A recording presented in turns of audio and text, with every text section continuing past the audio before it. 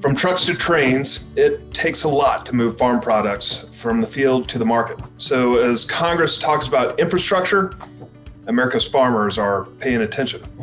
Welcome to Farm Policy Facts. This is the podcast where we dive deep into the issues facing rural America. I'm your host, Tom Sell. So farmers and ranchers depend on reliable infrastructure. In fact, the market doesn't exist if you can't get the product to market. They need to be able to efficiently move farm products to market. And in the American system, it's all about efficiency these days. Whether that's in their state, across state lines, or across the globe. Here to join me this week to talk about the importance of infrastructure is Kevin Brinkley. Now, Kevin is the president and CEO of Plains Cotton Cooperative Association. That's a mouthful. We call it the PCCA in Lubbock, Texas. Thanks, Kevin, for joining us today. We're so honored and grateful to have you to talk about this really important topic. So if you would, just maybe start by telling us a bit about Plains Cotton Cooperative Association, PCCA, and then we'll go from there. Sure. Well, thanks, Tom, for having us on to talk about really what I think is a topic that is rising in terms of people's awareness. When it comes to, we can sell this stuff, what comes next. So that's part of what we do here at PCCA. We are a grower-owned marketing cooperative. And so that really just means that the guys that farm the cotton and produce it are the ones who own this company. And so we take their cotton and we sell it for as much as we can and deduct the cost of doing that and pay all the profits back to the owners of the cooperative. And we do a lot of other things, in all that. I'm making it sound pretty simple, but in terms of, the process of selling it, that's one task, but you also have to deliver what you sell, and you have to do it, in a cost-effective manner, and you have to do it on time. And when the window of opportunity is open, you've got to get those products to market. So that's why this topic that we're talking about today is so very important to us. You're also sitting in the middle of one of the world's biggest cotton patches, isn't that right, in Lubbock, Texas? We are. So if you take all the areas where we work, which is all of the state of Texas from McAllen all the way up through the northern panhandle, and combine that with Oklahoma and Kansas and a little bit of eastern New Mexico, it's generally somewhere around 6, 7, 8 million bales annually, depending on rainfall. And of course, that is the big variable for us. Is we're largely a rain-grown crop here with a little bit of supplemental irrigation, so we are dependent on that kind of moisture to make a crop. Yeah, but for those not from the area, you are one of the largest, if not the largest player in the world cotton market today. Is that not right? Well, the PCCA is a pretty significant presence in terms of origination of cotton. So we're not always the largest. Again, we're sort of at the mercy of the weather, but when things cooperate, you can see a lot of cotton come through here. And so we have different ways that we do that. We have folks that market through one of our seasonal pools, but we also have a large cash business here where growers just market their own cotton through some of the tools that we provide. So yeah, it's a lot of cotton, and it's a lot of stuff that has to make it from the interior of Texas, Oklahoma, and Kansas to somewhere else in the world where it's used. Yeah, that's right. That's right. Not a whole lot of people living out in the center of the area where you are. So you've got to get it somewhere. So maybe just talk a little bit more about infrastructure and how it affects your growers, how it affects the co-op. What are the most important aspects of infrastructure from your point of view? Yeah. So kind of a way to frame up what cotton is faced with. If you look at all of agricultural exports, somewhere north of 20% of all commodities that are produced get exported in some fashion. If you want to isolate that for cotton, we're somewhere around 85 to 90% of our cotton goes offshore to be produced into textiles and apparel. So that means that we've got to move, several million 500-pound bales from an interior warehouse in Lubbock, Texas, or Altus, Oklahoma, or wherever it happens to be, likely to a destination in Southeast Asia where they have textile manufacturing. And so it begins at the warehouse. And then, of course, we've got to have either truck or rail to get that cotton out of the interior. Once it gets out to generally the Long Beach or LA ports on the West Coast, it is loaded onto a vessel where it spends anywhere from 25 to 35 days on the water. And then it'll arrive at the destination port. It's offloaded there. It'll spend a few more days making it to the textile mill. And then, sometimes as much as a year or two later is when you actually see that in the form of a t-shirt or a pair of jeans on a store shelf somewhere. So, it's pretty involved to get it where it needs to go to be manufactured into something that we want to wear. Yeah, that's really an incredible story. That journey from field to the fabric and then to the apparel and textile products that we all use. Tell me, Kevin, how has the co-op invested maybe in infrastructure improvements? Because I suppose when that customer is ready to buy, you want to be able to meet that sale as quickly and efficiently as possible. What are some things that y'all have done to improve? Well, first thing we've done is invest in technology, mostly IT technology, so that we know where every bale is basically from the time it hits the ground out of the back of a harvester to the time that it gets through the gin and into the warehouse. So the sooner we know what's coming from the producer himself, the sooner we can sell that. So a lot of times we're selling cotton that has not been planted yet. So that's the case right now. We've sold a good bit of cotton that has not been, a seed hasn't even been put into the ground. And then, of course, as we inch toward harvest in the fall, we want to know what the balance of that is as quickly as possible. So that technology that we've invested in allows us to get our hands on that very, very quickly, at least in terms of volume.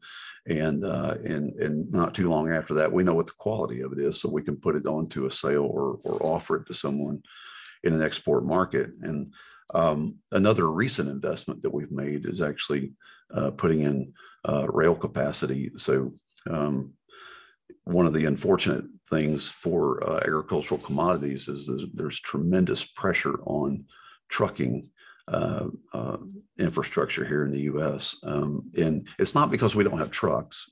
They can make more trucks, but what you have a shortage of is drivers. And so kind of like farmers, the average age is kind of slowly drifting up, and those guys are aging out and retiring, and it's harder and harder to recruit younger drivers. So you have big companies, like Knight Transportation and Snyder and J.B. Hunt. They're all aggressively trying to recruit younger people to drive trucks. We decided that at least where we could control it, we did not want to leave ourselves at the mercy of trucks, because we've hit some pretty big shortages over the past couple of years. And so we invested in putting in a source-loaded container facility in Altus, Oklahoma. So that's one of 7 private intermodal facilities for BNSF. And so we do match back loading of containers there at that location, and that takes some time and some money out of getting it to the customer. So we think, when we think about infrastructure, a lot about roads, bridges, rail, the internal structure of our nation. But ports have also become a huge issue, and so I was wondering if you might just tell our listeners a little bit more about some of the challenges facing us at the U.S. ports. Sure. Well, so the shortest distance from, at least for cotton, this is the cotton that we grow here in the Southwest U.S., the shortest distance from here to Asia, which is where most of the spinning and garment construction is through LA or Long Beach. And so we have to get our cotton out there. Most of it travels by rail. And so that looks like either us taking the cotton to Dallas and putting it on a rail or on our facility over in Oklahoma. And so once it gets out there, though, it's got to get onto a vessel. And I counted right before we started here, Tom. And today there are 30 vessels that are anchored outside the harbor at LA Long Beach that will be there for anywhere from 7 to 14 days waiting on a berth. And so you start looking at, how do you get a spot on one of those when it's outbound? And of course, when there are that many ships waiting, they're in a hurry to get turned around because whatever they're bringing over here, whether it's iPhones or televisions or Peloton machines, it's hugely, those are, high value items. And of course, we've got cotton's a pretty low margin item going back in that. So a lot of times they'll just turn it around empty. And so, we rely on that spot on a ship, that empty spot to get this cotton to our customers. And cotton's not the only product, but anyway, we've got to get a spot on those. And of course, we've lost some of those spots because there's so much economic incentive to turn the ship around and go back and get another load of electronics. And so, some of the pressure on those ports comes that they're fairly old. Yeah.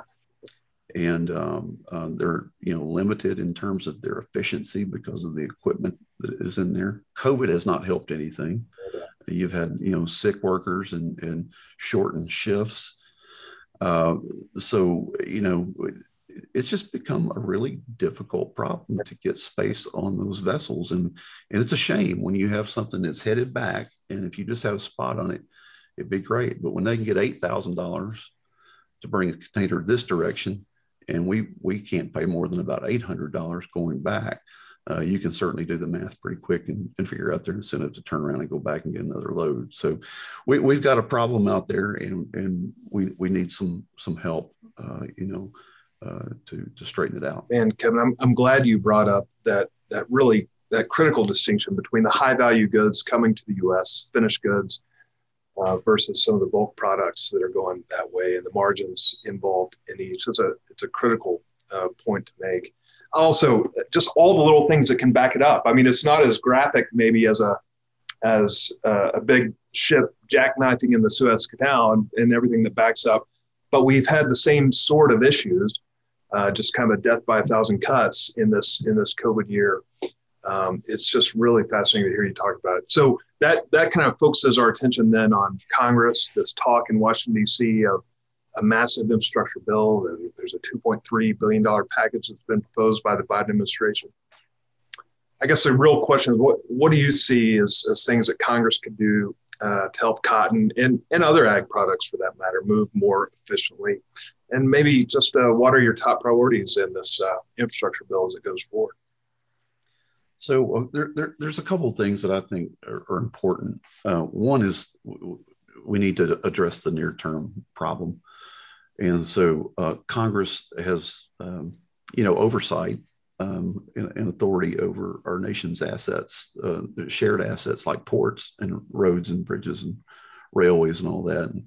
And there are agencies that regulate those. And so the ports fall under the jurisdiction of the Federal Maritime Commission. And it's not an easy problem to solve. We recognize that because, again, there are so many conflicting economic signals about this, and everybody's under stress, because of this tremendous increase in demand that we've seen from consumers. But, we need the Federal Maritime Commission to ask some pretty probing questions of these vessel operating common carriers, which are some of the shipping lines that take these containers to and from destination and origin. And so Congress actually in early March sent a letter, both houses, the House and the Senate, had a broad bipartisan letter that they sent to the Federal Maritime Commission asking them to investigate why agricultural producers were having such a hard time getting spots on these vessels. So we've not heard back on that, but hopefully there's a thing called Fact Finding 29 that will actually is underway, and we hope that the ocean carriers are cooperating and trying to find ways to get us space on those. That would be the ultimate short-term outcome. Long-term, we've got to look at the infrastructure itself.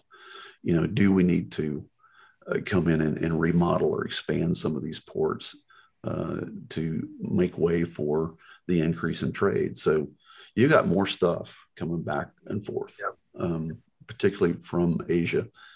And the one thing that we know, for all the rancor and stuff that we've heard about trade over the past 3 or 4 years, the one thing that we know is that we do have to have trade. I mean, especially us in agriculture, we have to have it. And so we have to plan for the future. These won't be quick fixes. It would be important while Congress is in the mood to allocate money for infrastructure that they really seriously consider some money to beef up these ports, because there's more demand and the ships are bigger, and this problem is just going to continue to grow. Yeah, it's not going away. It's only getting no, we hope not. And Kevin, I so appreciate the perspective. It's amazing to just see or to hear a bit of what you do from Lubbock, Texas, from the center of this cotton patch, and just all the activity, jobs, the moving parts that have to fall into place to get that cotton to the ultimate consumer and to the benefit of that consumer. We all need to wear more cotton, and we're just grateful for what you're doing out there to make it a reality. So, thank you for joining us today, for sharing these incredible insights and the key role that efficient and reliable infrastructure plays in supporting our farmers and really supporting our nation and its needs. That's going to do it for this episode of Groundwork. I'm Tom Sell.